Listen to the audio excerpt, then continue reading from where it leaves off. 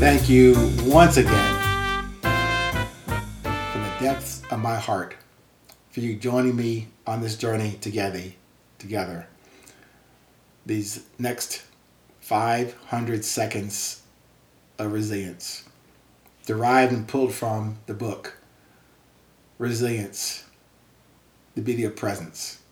Please be on the lookout for the very soon, pending next week and a half or two, release of my website, 820podcast.com, where you can find me and connect with me directly, either through booking a meeting with me, more research on the book itself, Resilience, the Beauty of Presence, learning more about this voice you're hearing on these podcast distribution sites.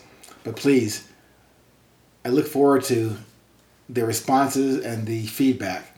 Again, all I'm offering to you are my humble experiences, not as the answers on your journey, maybe as new, or I would say guideposts or guardrails, maybe just some, interesting mile markers or flags on the side of the road that might be of interest to you, for you to consider and use them to guide and define your own journey.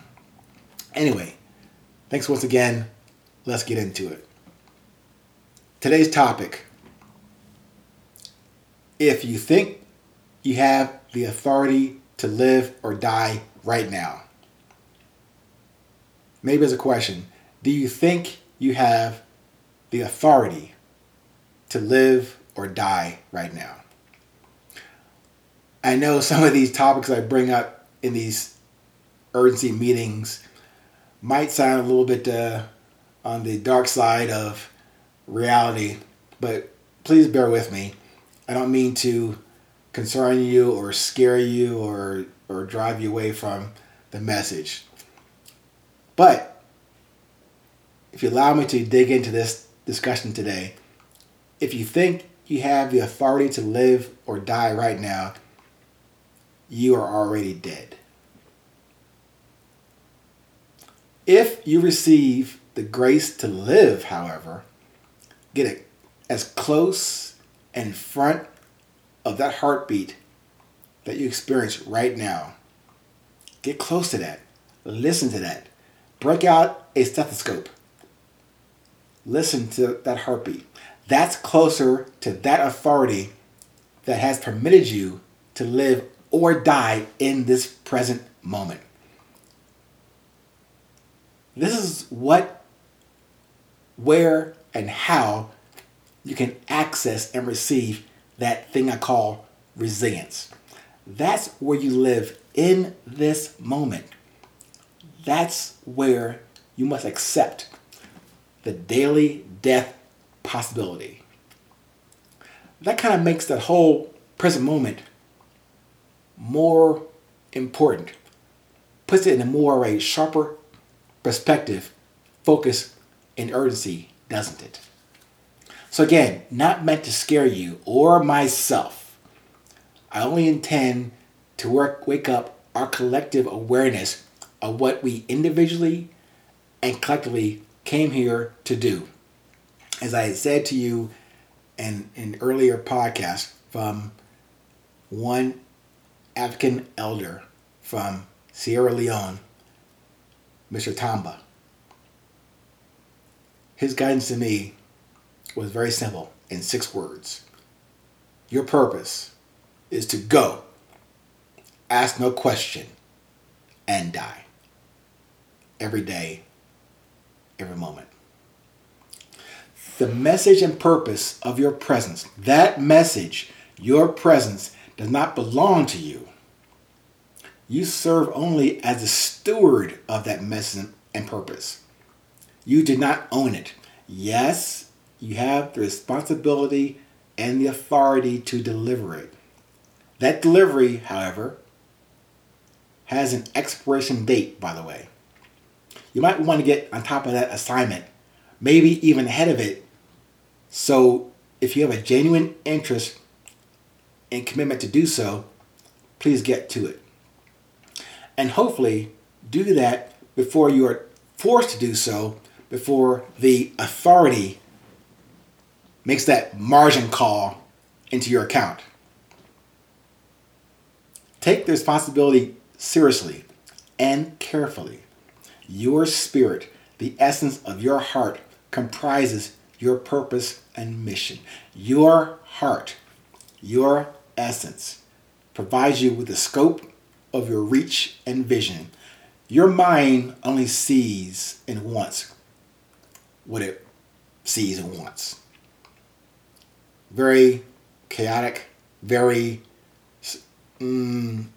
situational, depending upon the next shiny and new thing that pops up in your mind.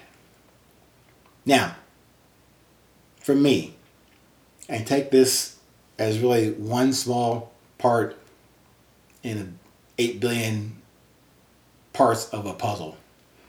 I've practiced this for over 10 years, this thing called resilience.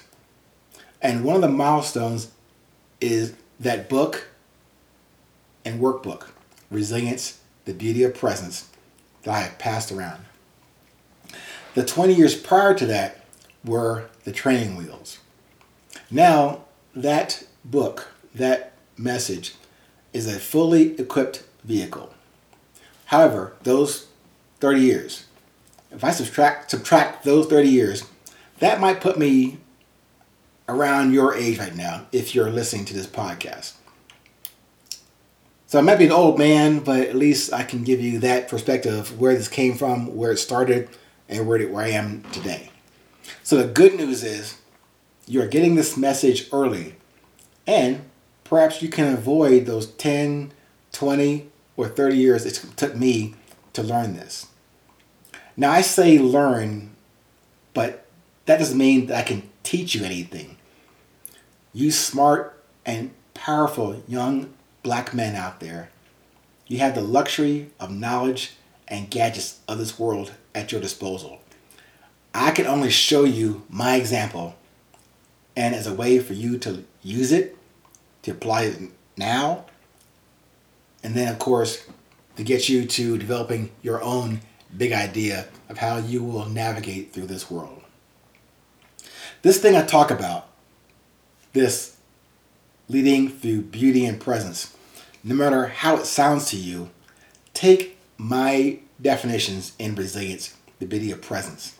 Take a wider view of this subject of personal leadership and start to see the valuable differences in your power, force, and status.